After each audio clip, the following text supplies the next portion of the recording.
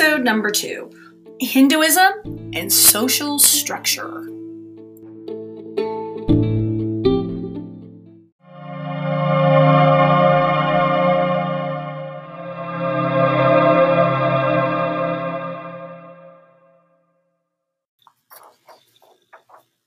As Hinduism continued to grow and change, its teachings influenced the shape of Indian society. In fact, the development of India's social structure was loosely based on principles found in Hinduism. Early Hinduism viewed society as a sum of equal parts.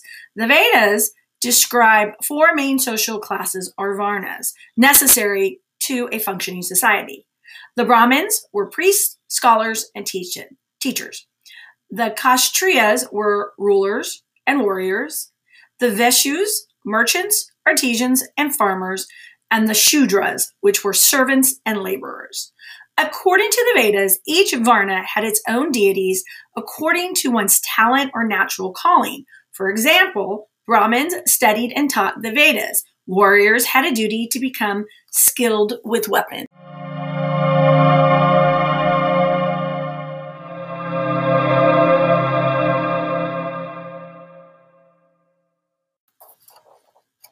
Separate from the idea of the 4 Varnas was the existence of a social group called Jatis.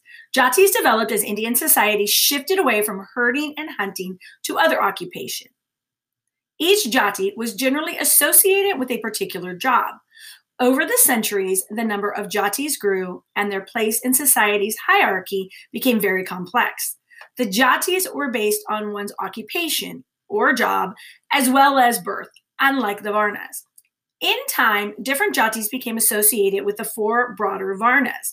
Eventually, Jatis became more rigid, evolving to what is called the caste system. Hindu reformers, like Indian freedom leader Mahatma Gandhi, criticized the ideas of hierarchy and discrimination within the caste system, arguing that it had no place in Indian society and did not fit with the Hindu teachings. Every Jati usually had its own lifestyle, occupation, customs, and traditions, and rules with social interaction.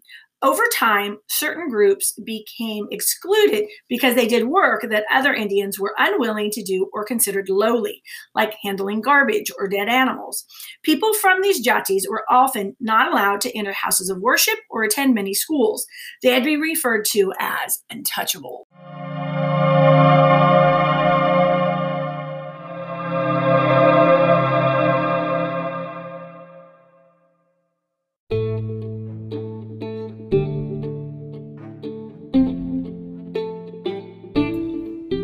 Today, while caste discrimination is illegal in India, it continues to exist in some parts of the country.